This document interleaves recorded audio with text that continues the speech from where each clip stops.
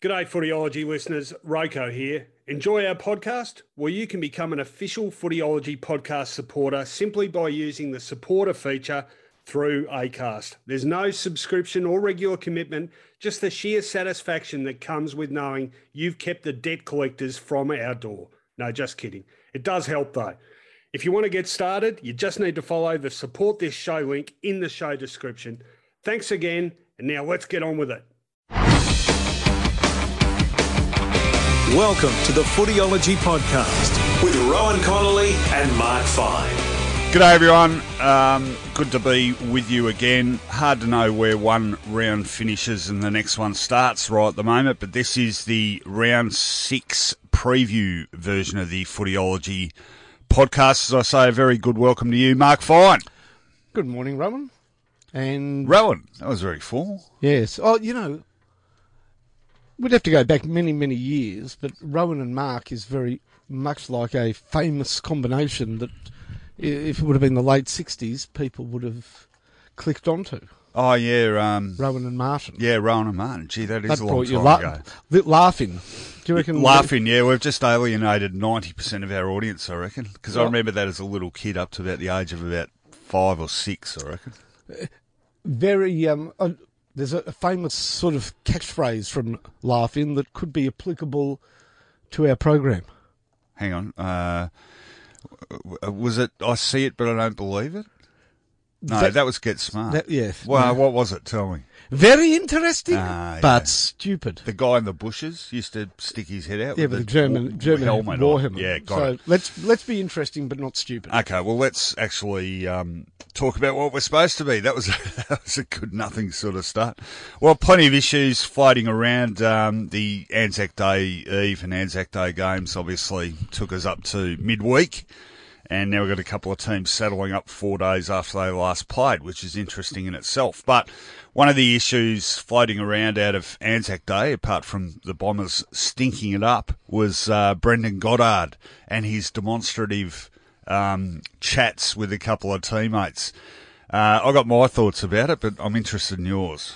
Well, surely by this stage of what has been a long and storied career, we know that is part of BJ's makeup. I mean, he's been caught, especially at Essendon, he's been where I think he arrived, of course, with the club in turmoil and took a leadership role at a very early stage.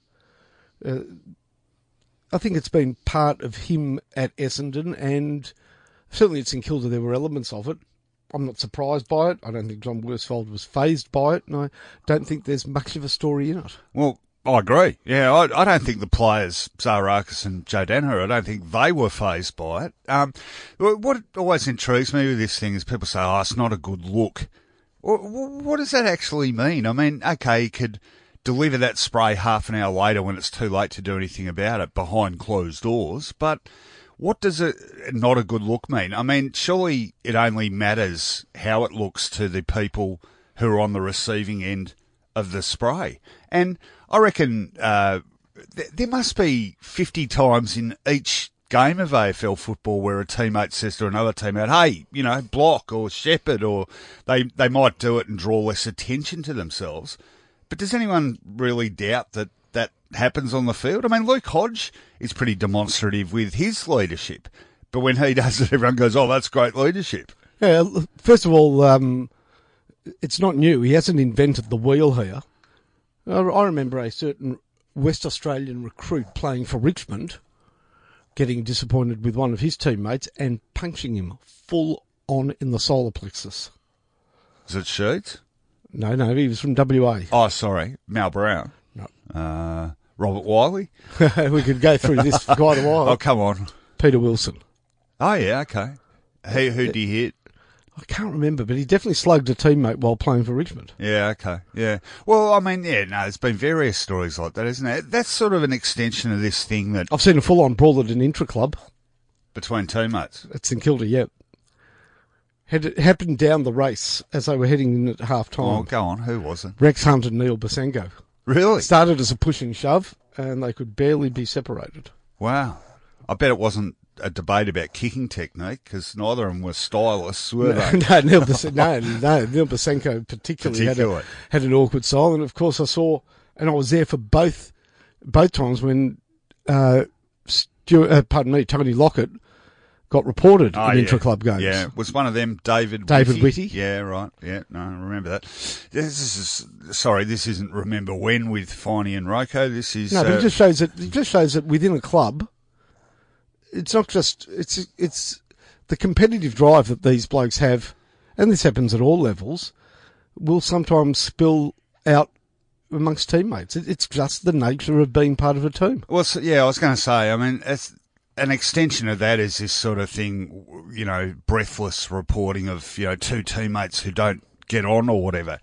Newsflash, you got 45 guys on a list. They're not all going to be the greatest of mates, are they? But they're in a professional work environment. I mean, in that sense, it's no different to an office, is it?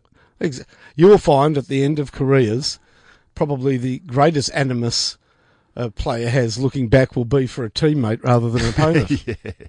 Yeah, that's a very good point. The opponents all seem to be best buddies. Yeah, that's right.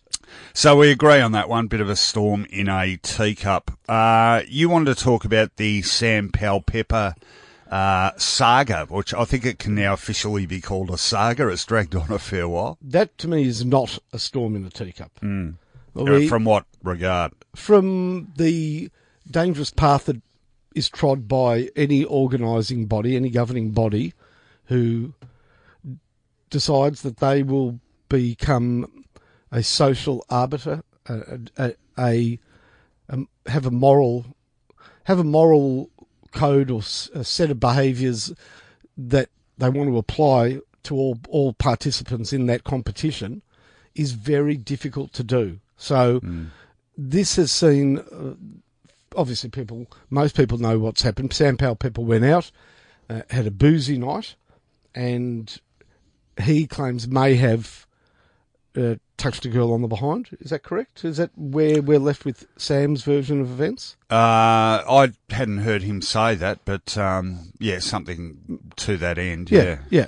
And he's not certain of it because of his state of inebriation. But the AFL has found it inappropriate for a player to be interacting with a female like that. Okay, maybe a code can be drawn up for respect for women. Understand that, but also found it inappropriate that an AFL player be out in the public space in such a state of inebriation. That, to me, has got warts all over it. Rowan, what do you reckon? I tend to agree. Because the thing of, without seeing how the part of the rules of the game or on the player contracts are written word for word, that it comes down to that thing about who is the arbiter of what's inappropriate. Now, don't get me wrong by that. Of course, you can't go out and touch people without their consent, but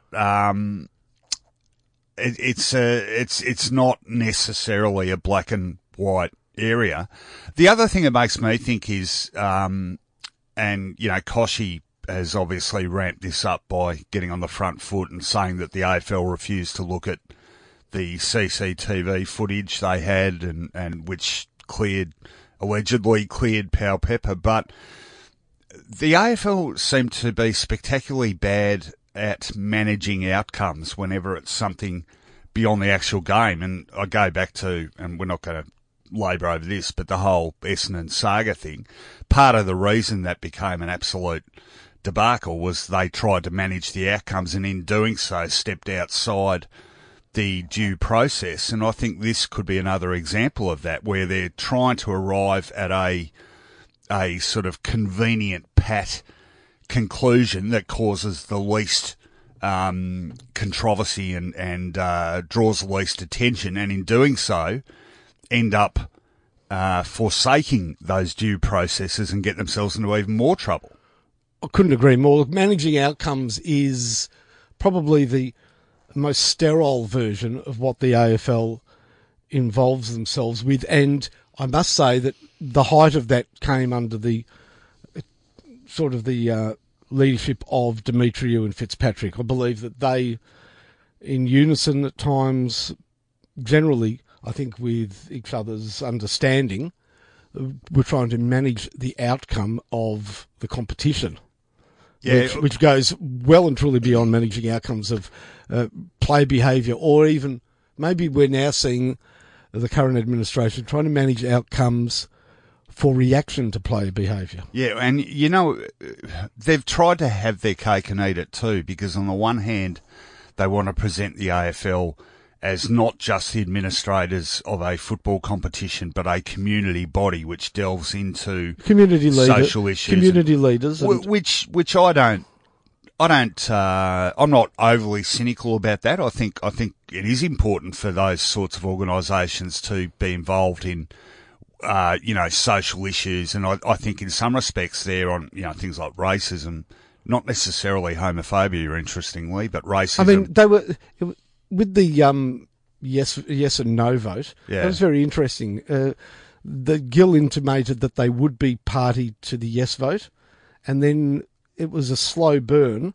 Yeah. And a letter that was written by the mother of a gay local footballer that he responded to, saying that they indeed would be doing what they could to support the yes vote, was made public, and then his hand was forced. Yep. And ultimately, the AFL did publicly support the yes vote. Yeah, they were less sort of enthusiastic about that, one felt. But my point is that they sort of want to present themselves in that regard, and yet with that goes a duty to be very conscious of, dotting the I's and crossing all the T's in a legal and civil rights sense.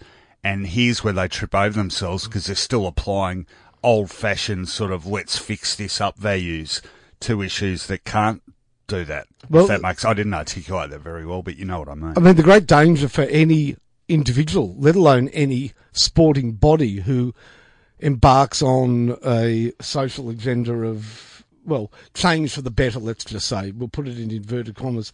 Okay, how do you, because there's overlay, there's overlap, there's confliction of interest. Conflict of interest probably says it, Finey. How do you marry up both of those? Confliction's a convincing non-word, though, isn't it? It is. It sounds like it could be a word. Yeah, better than agreeance. Okay, so how do you marry up these two seemingly strong positions on social awareness and social improvement? That is a respect for people's religious beliefs. So the AFL definitely has embarked on that when Basher Hawley approached the AFL about having prayer rooms at all the grounds. You would suggest that would be a step by the AFL to respect religious beliefs. Would that be fair enough? Yeah.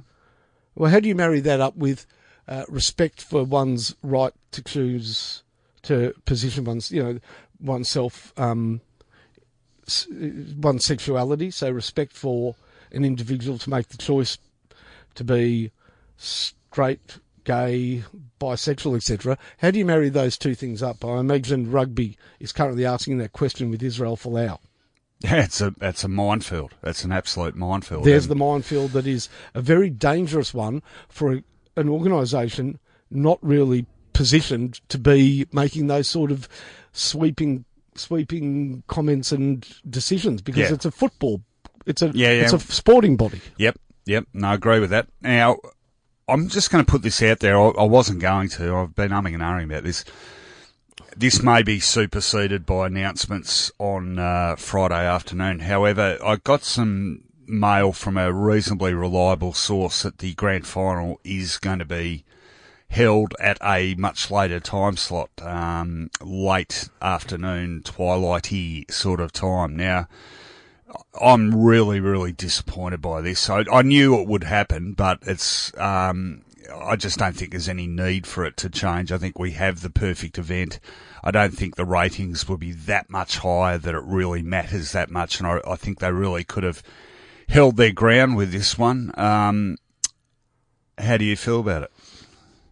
Okay, first of all, from the perspective of tradition and hanging on to tradition, it doesn't bother me that much. I just think that, what are we talking about? We're talking about a game that's going to be played. I'm trying to consider the actual mechanics of the game. It'll start in daylight. It'll have some time in twilight and end in darkness. Is that good for football? We've had games like that before. It's not ideal because there's dew around potentially at that time. I'm not certain it's the best thing for football. So I don't worry so much about the timing of the game. For example, if the game started in pouring rain and ended in pouring rain at 2 o'clock or 2 to 5 or 5 till 8, then it's the same game. But it's not the same game between 2 and 5 and 5 and 8 on a cloudless day in Melbourne at that time of the year, because there's dew and it's just the game morphs into something different while it's being played. Which is the most important point, and it routinely gets overlooked. The people who are pushing it, inevitably the broadcasters, media groupies, etc., only ever say, oh, well, you know, tradition, as the counter-argument. It is more than that. Now, there's a reason that every single time players and fans are polled, they resoundingly say they want it to stay a 2:30 game. And in the players' case, it's not about, well, it might be to an extent sitting around all day, but it's far more about the conditions. And yes, there have been fantastic games played at night, including finals.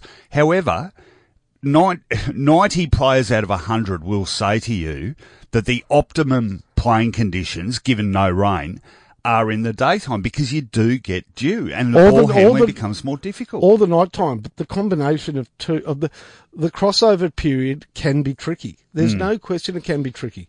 Even the light is tricky. You know, I went to a game, it would be 6 or 7 years ago, St Kilda Richmond twilight game at the MCG, and they seemed uncertain when to turn the lights on. And the second quarter was played in way too dark conditions. There was just a dull lack of brightness, and the lights didn't come on till half time. The crossover is difficult to define. And there's a reason you're not hearing about this. It's because the broadcasters, I reckon, know that if, you know, the players really sort of came out and said, this is why we don't want a twilight or night grand final, that people go, yeah, hang on, you're right. It's the most important game of 207 games of the year. We should do everything we possibly can to maximise the optimal playing conditions. And the fact that we would risk compromising that just so the entertainment looks more spectacular, right, so really annoys me. So here we go, the entertainment. Pre-game is exactly the same because it's during daylight, correct? There can be no... Correct, yep. All right. We already do a post-game now, which works well. Post-game, we've been told how spectacular it'll be when the game is over, presentation with fireworks. If you need a light show after the game, go to a nightclub. But what concerns me, it would look good. No question it'll look good at night, the presentation. Okay, fine. Is people saying that they can really do something, ramp up the halftime show, which means that people are already, if they're calling it the halftime show, because we don't have a halftime show in AFL football, they're really thinking about the NFL and they're spectacular. Now, look, whilst I have concerns about the condition, the changing ground condition during a twilight game, under no circumstances will any game, should any game, or can any game be allowed to be played with different break times. And if they want to put on a halftime show... Well, it will. No, I'm saying, if they want to put on a halftime show, the current break for halftime is 20 minutes. If they want to extend that to 30 or 35, that completely changes the nature of Australian rules football, with warm down, etc. It cannot be allowed to happen. It will. End story. Yeah, I know, but it will, Finey, because that has to be where the complaint centres and complaints centre. It's just wrong. And yeah, I mean, look, we'll wrap this up, but I mean, finally, this is just about appeasing broadcasters. For we don't really know how much more how many more people will watch because it's at a later time. I suspect it would be a minimal difference between the ratings day and night. And the other element to that is the people that would watch it, who would watch it at that time but wouldn't during the day game, are they people that are ever going to follow the game properly anyway? Your point is a really, really good one. But the other thing is, it's again this goldfish mentality. So what happens with the, say the Super Bowl, right? But there's this huge thing about the halftime show and, oh yeah, you know, Madonna was much better than Coldplay, blah, blah, blah. 5 years down the track. Always Coldplay gets the negative from you. Yeah, it's my go-to. But 5 years from now, will people be talking about that or will they talk about, oh gee, the, Patriots won the game with that incredible last play? It's like, think about AFL Grand Finals. Apart from Meatloaf and, you know, and Angry Anderson or whatever, how many people can say, oh yeah, that year we had this bloke, but you can say that year Hawthorn and Sydney played the greatest grand final arguably ever. It's this here and now thing that takes no regard of the cultural, historical elements of the game, but more importantly and more tangibly, it compromises the game routine of the players, as you say. There would be a longer halftime break, and How does that play out with the concussion rule? If a player gets something they'd have to consider. It comes under scrutiny for a hit before halftime. Yeah, that extends the break out further. Well, they'd have to change it to minutes rather than playing time, wouldn't they? But, both our points here are important, and they don't go to tradition or anything like that. They're about actual playing conditions. So, like I said to you, what we're talking about here could be superseded by an announcement of this decision or not, but I don't often go with sort of, mail I've got, but this is reasonably solid. So, and if it doesn't come to fruition, I would never ever in my life be so happy to be wrong as on this one. You know what? If the game doesn't have a voice, the game itself can't speak, can it? But if the game could speak, I think I know what its voice would sound like. What would it? No respect at all, I tell you. I can't get no respect. All right, we'll move on. On Footyology Media Watch. Okay, here's the segment that all our peers turn on and they brace themselves and get ready to slag us off, Finey.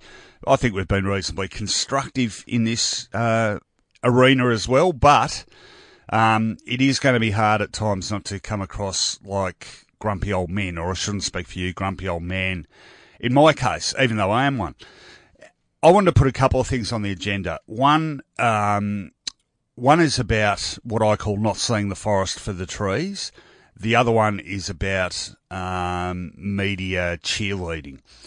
Now, not seeing the forest for the trees. Now, yes, we just talked about the Brendan Goddard issue, but one of my pet peeves about football coverage in the media these days is the way that the news elements out of a game and the way that they are reported and followed up on so outweighs the news consequences of the game. Now, this isn't about, match reports are redundant because everyone's seen the game on TV anyway. I disagree with that, but this isn't about that.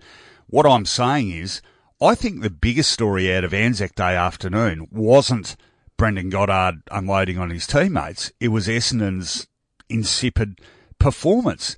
Now, once upon a time, not all that long ago, that in itself, we talk about back page lead. The back page lead would have been, Bombers shocking or, Worsfold, how do we get out of this? That is a big news story in the context of that game.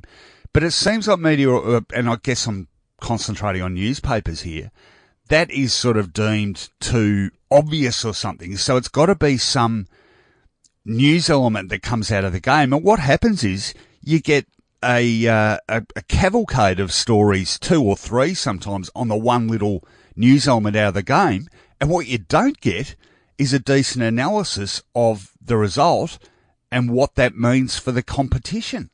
All right, let me play the role of defending the newspaper here. Yeah. Defending the trees or the forest. I'm not quite sure who.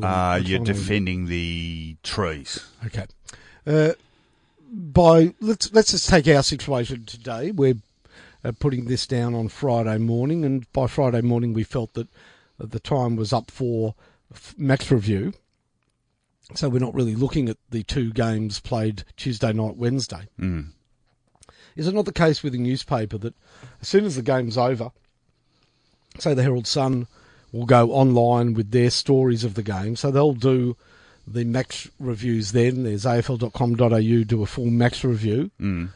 And journalists that know that they're going to be picked up and read on Thursday morning, throughout the day on Thursday, in fact, are looking for the story out of the game because the report of the game has already been written up. Now, I'm not saying that that's the right way to go, because the newspaper headline, back page, to me is still the most read and most easily identified headline out of the game. So what's in big, bold and black on the back page of the Herald Sun of the Age should still be the overview of the game, but is the pressing nature of, or the immediacy of reporting through online reporting, forcing the next morning to look for the next story. Yeah, no, that's a really good point, and there is some element of truth in that. I don't know if it's always that conscious, to be honest. Sometimes I think it's more a consequence of fewer people with the capacity to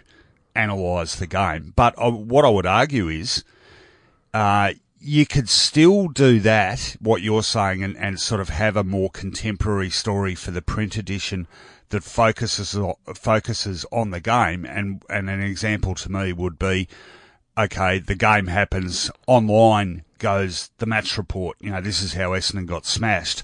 So to you, let me just try and guess.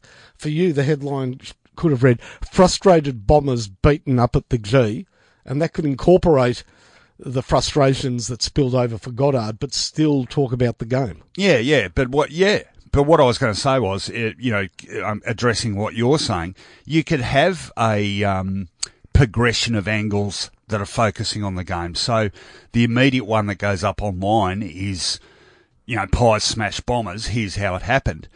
Pick up the paper the next morning, and because someone's had a bit more time to drill down on the numbers and whatever, it could look at how Collingwood, you know what I mean? Because every match report, and I love writing match reports, but given how quickly they sort of have to be presented now, it's difficult to get much detailed analysis. But in the print version, you might have a couple of extra hours maybe, and look at those numbers and say, well, this is where they beat them. And I think you could still get a news story out of that. So you're looking for deeper analysis, yes, using the 2 hours for deeper analysis. Yes. Where I'm suggesting that a sports editor might say, there's a story out of this game. Let's not make that the single focus. Let's make that the sort of identifiable part of the match review. So I've gone with frustrated Bombers, no match for Pies at the G. Yeah.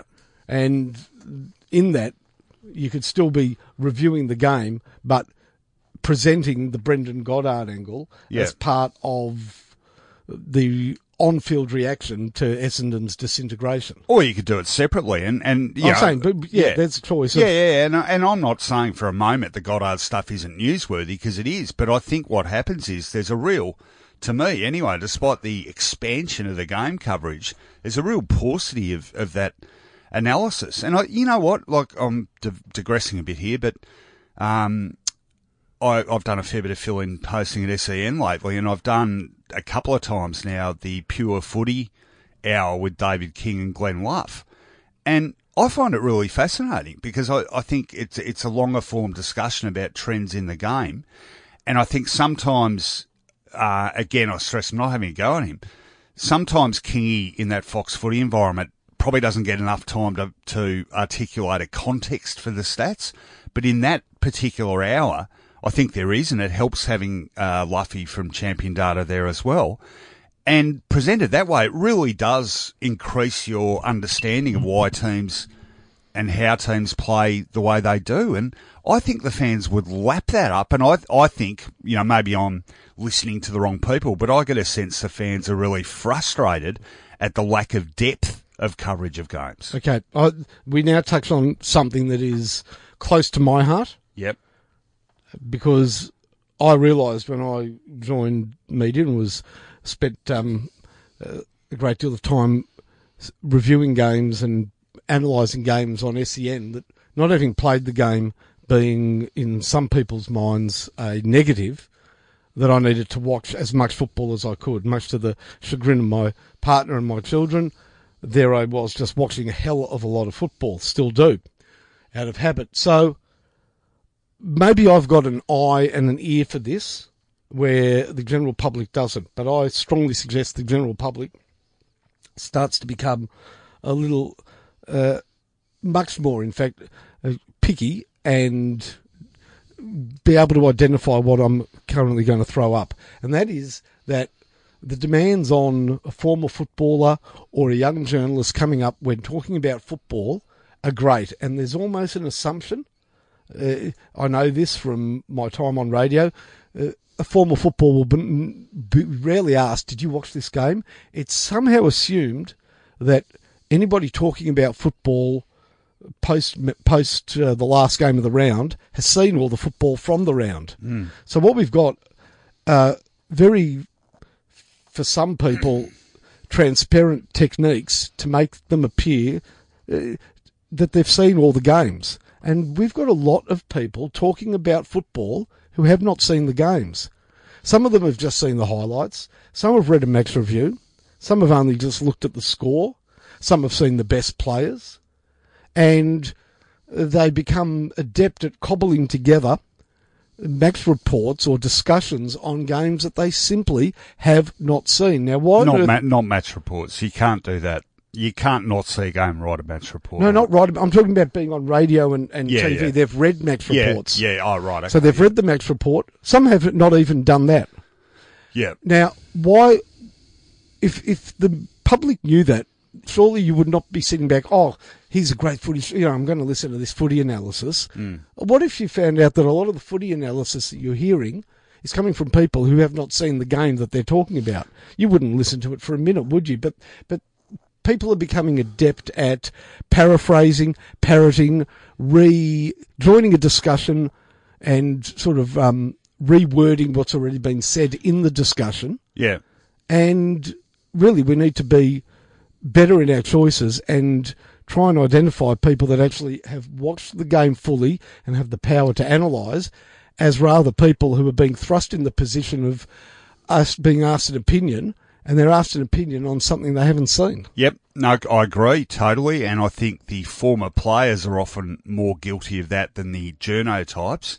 I think there are plenty of journos that do it as well. Yeah, no, you're probably right. I will throw up, so I just mentioned Pure Footy with David King and Glenn Luff. I know those guys watch every game. Yep. The other former player type who I know watches every game is Terry Wallace. Yeah, correct. I know Terry does. I'm not sure how many other people, journos or former players, watch every game. I can tell you I watched every game in my time at SE, and I was forced to, but I had a technique. Okay, I'll tell you exactly what happened. Yeah, no, I know. You've told me how you... So to tell the listeners. So Friday night football, I always obviously watched in full because I was straight on afterwards doing talkback. And callers very quickly would be able to latch on to anybody who didn't watch the game in full. Did you see this incident, that incident? No question. Come the Saturday game, I had a bit of a problem because if I was umpiring, I wouldn't generally leave where I was umpiring till 2 o'clock. So I tended to leave the early game alone. Yeah. And would watch the game that started around 3 o'clock. On Saturday? On Saturdays. Isn't it like there's 1:45, 2:10? Yeah, the 2:10 game I'd try and jump onto. Yeah. But there was often an earlier game. I'd leave that one alone. Yeah. That 2:10 game, there was sometimes a Saturday twilight game. Yeah.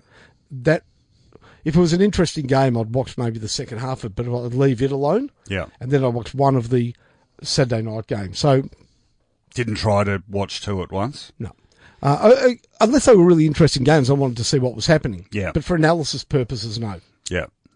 Using my IQ, I would then have 3 or 2.5 games to watch. Yeah. Now, I had become adept at watching a full game of football for analysis purposes in about 25 minutes. Well, I know there's a whole lot of former players thinking, now I can tell them, what's your, this is like Colonel Sanders' 7 secret herbs and spices. How do you do it? Well, it's, if you've got IQ on your, first of all, you need Foxtel, obviously. Yeah. But if you've got IQ, you can fast forward. Yeah. Now, there's a lot of downtime in a game of football. There clearly is a lot of downtime. And there's also for me, the keys to analysing a game of football is watching all the scores, watching every centre clearance, and watching all the stoppages. Yeah. So just by fast forwarding at 6 times speed through all the downtime, that's after the goal, etc., etc. It's got to be 6 because any faster and you risk missing Correct. stuff. But then if you go 12 or 30. That's right. Yeah. But then even in play, I would use the 2 times speed. Yeah. If teams are just chipping the ball around, what I tried to do was condense the game down in the shortest period. Yeah. And I was able to turn every game into 25 to 30 minutes. That's all. Yeah. So you can reduce it by 3/4. Yep. And I was not missing, I believe, not missing any important parts of the game. Then again, it slows down again because any contentious decisions, and by then I would know when the contentious decisions were, I could watch up to 10 times. Yeah. In super slow-mo, which is not shown on TV. So if they show it in slow motion with IQ, I can then take it down 6 times even slower than that. I'm just chuckling because I'm sort of thinking there's almost a skill in learning how to watch something on fast forward, isn't it? Yeah, I had honed that. It's a business opportunity for you. I had honed that. There you go. I had honed that skill over, 4 or 5 years, because that's how long I think I've had IQ, or even longer now, 7 or 8 years. Yeah. It's an absolute skill. I have to kick the kids out of the room. Yeah, because it takes real concentration. Yeah, no, I've done that, and I do that. So that way, by the end of Saturday night, I've watched every game for analysis purpose. Yeah, and I'm done before midnight. Which is pretty good. This has been a really interesting. Just quickly, are you better off? I'm a long-time Foxtel user. If you're watching a game, and you may want to go back over it, are you better off just using the live pause and rewinding, or should you put it on the planner and IQ it later? Oh, you've got to IQ it. Because if you do live pause, if you do live pause and you dumb. sit on the wrong button and you change channels, you lose the game. Yeah, right. Yeah, got it. Yeah, okay. You lose your spot. If you pause it, you lose your spot. You come back 40. You have to record every game. And again, because sometimes things would come up. So I'd watch a game.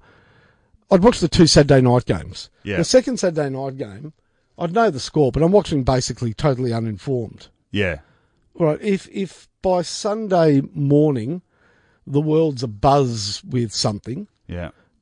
And I've seen it happen, but I've seen, that's an incident. It's like the Dangerfield cruiser incident last year. Yeah, now, that was a game. There were 2 games. There's Sunday afternoon. Yeah. You have a choice of games. And, Yeah. and my choice is influenced whether or not the team I barrack for St Kilda is playing. So that Carlton-Geelong game, I remember watching that Cruiser Dangerfield incident and thinking, yeah, all right, Dangerfield's in a bit of trouble. But, of course, it exploded into one of the biggest, most discussed match review panel moments of the season. So I went back and watched that over and over and over and over again. And that's good because I had it as part of my planner and I hadn't wiped it. And those games sit there till the next week. So basically, I've got them there for 4 or 5 days. All right, well, there's a couple of things I want to get onto that we've run out of time for because this was such an interesting discussion. And I'll consider that my media watch as well. So yeah, no, well, I hoped you did because we've already run over time. Yep. So keep your powder dry on what you were going to do. I'm going to keep my powder dry on the second thing I was going to raise, and that means we're all set for next week's show. So don't miss Media Watch next week. I can tell you now it's going to be a ripper. Let's move on. On Footyology, previews with Punch. Right, you heard it. We're going to zip through these. Round 6 kicks off Friday evening at Etihad Stadium. Western Bulldogs take on Carlton at 7:50 p.m. Finey, who wins? I'm going to tip the Bulldogs in this one. If Carlton lose, it'll be their worst start to a season ever, 0-6.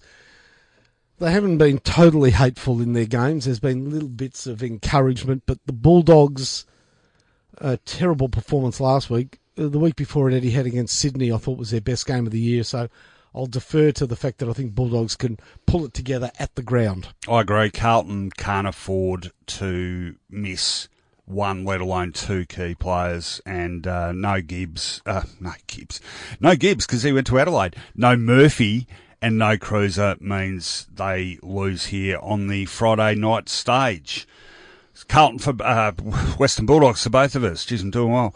Saturday afternoon, this for me, equal game of the round billing, I think. Geelong taking on Sydney down at the Cattery, or GMHBA Stadium, as it's known now, 1:45 p.m. Both sides injury afflicted.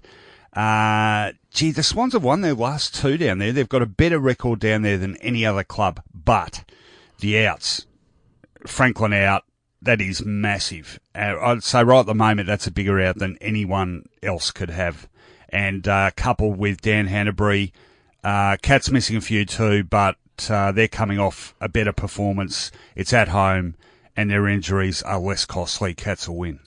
Each week I'm going to come up with what GMHBA stands for. Okay, quick. Well, this week it's Geelong may have better apprentices because that's good. Because it's the second tier of player that is going to decide this game, and I just think Geelong may have that better covered. So you are very good on your feet, Viney. I'll give you that.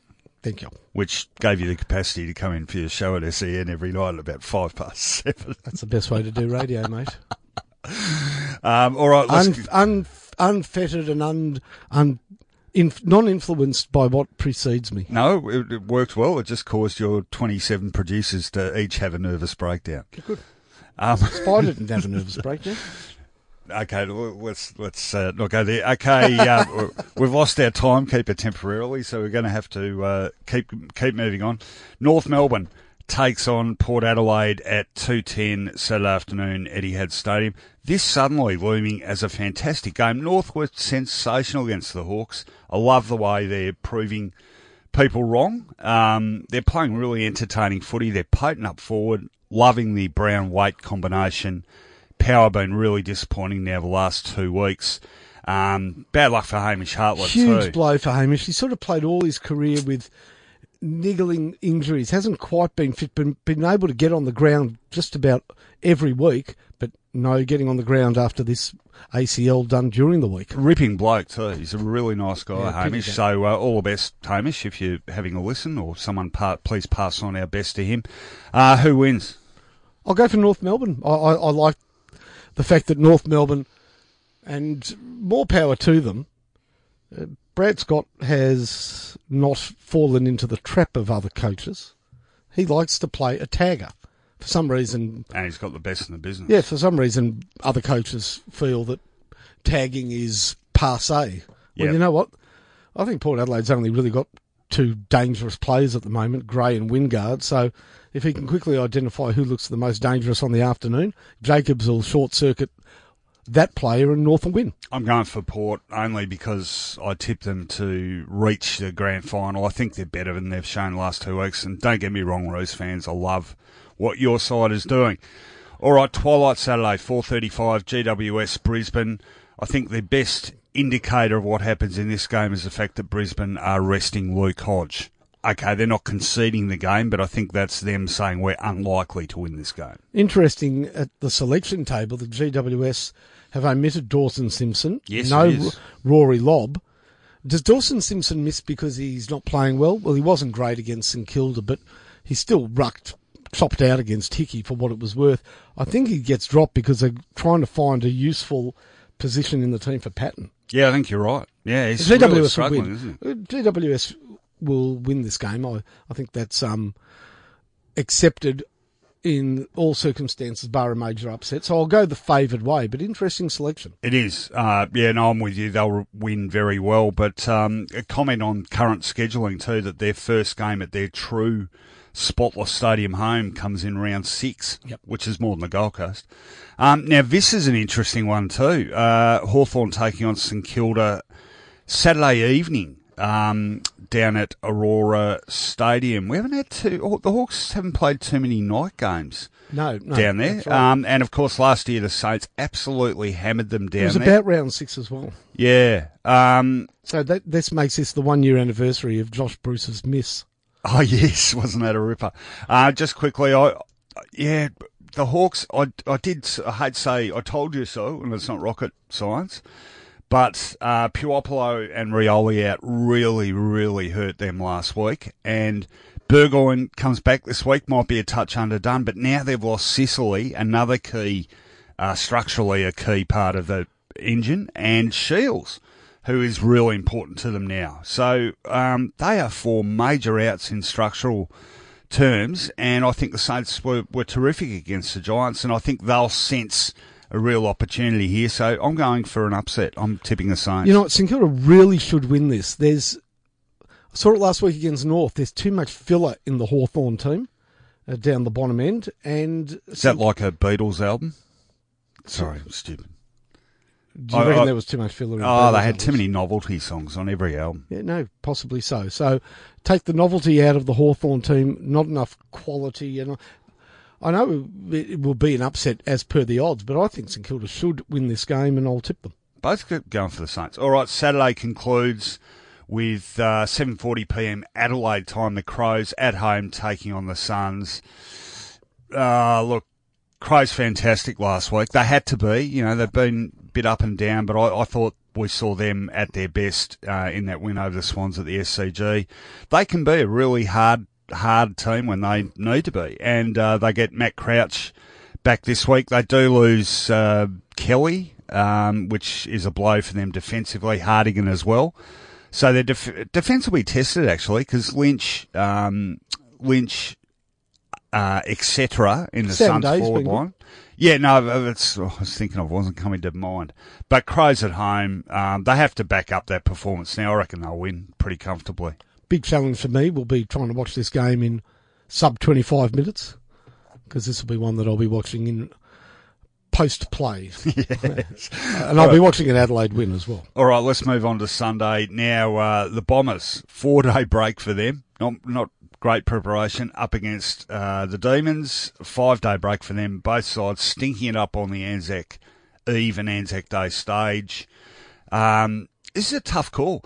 Melbourne lost 22 in a row at Etihad Stadium, but they've now won 3 of their last 4 there. So they play the ground better.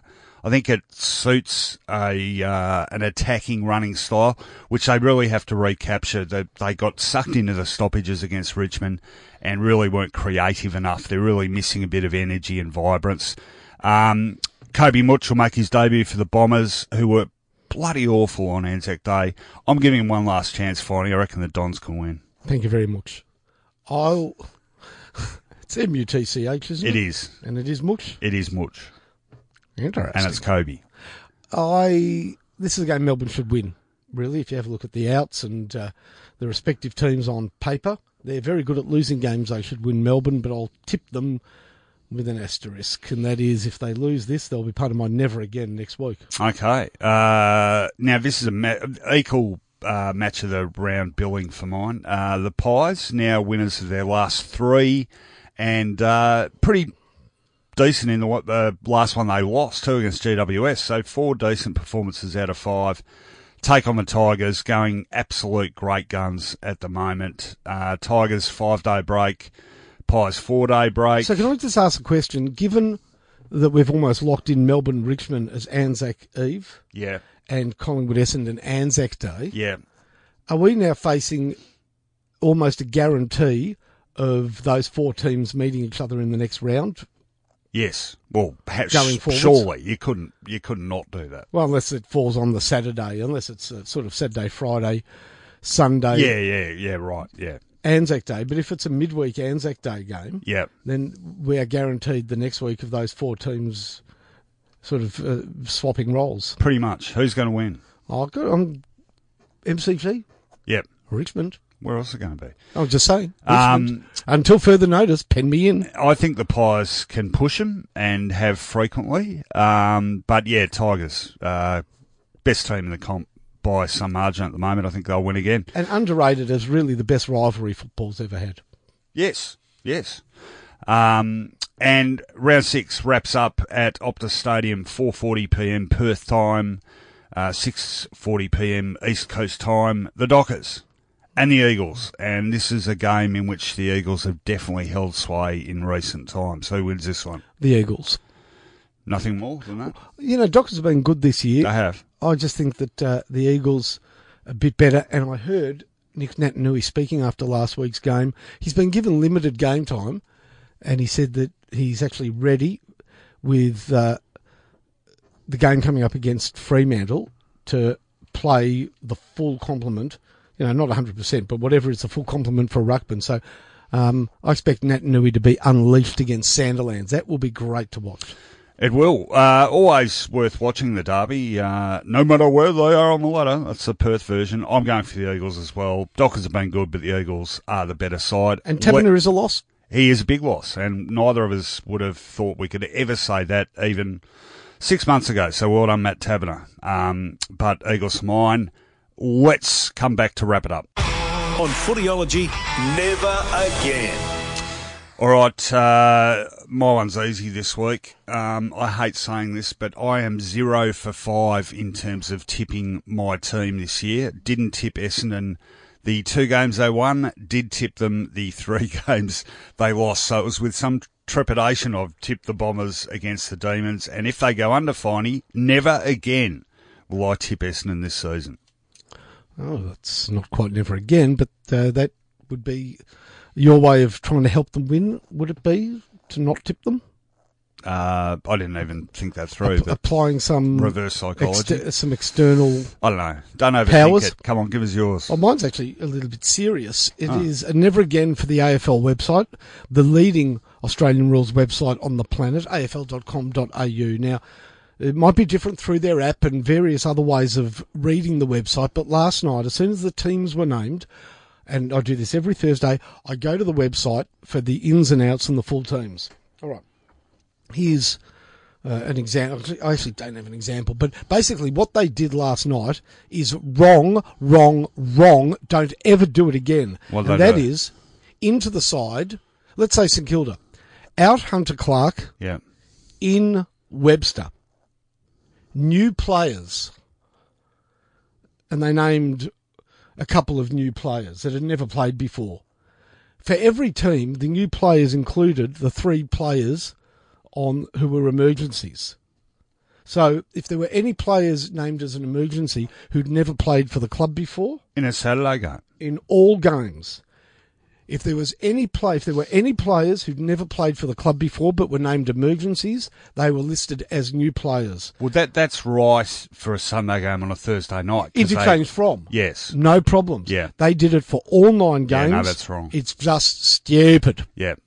Some outlets now have the outs without explanation, so you don't know if guys have been injured or dropped, which is also stupid. That happens, I think, at afl.com.au when they are instantly the first naming. I accept that. They want to get them out first, and better to put correct information than misinformation. No problems with that, but he's not a new player if he's named as an emergency. That's a team's version of Tim Webster, Nathan Buckley resigned. After the news, Collingwood star Nathan Buckley resigns. And on that Media Watch-esque note, we bid you a fond farewell. Have a great weekend of footy, everyone. And don't forget to subscribe to the Footyology YouTube channel, Footyology TV, coming to you again on Sunday night for a comprehensive wrap-up of Round 6. We shouldn't assume everybody knows what we know, as we certainly don't know what everybody else knows. So when Tim Webster said, back after the news, Nathan Buckley resigns, it was quite funny when we returned after the news and he said, Collingwood star Nathan Buckley has resigned for 3 seasons. Yes, sorry, we did assume too much knowledge there. Great. Have a great weekend, everyone. We'll see you soon.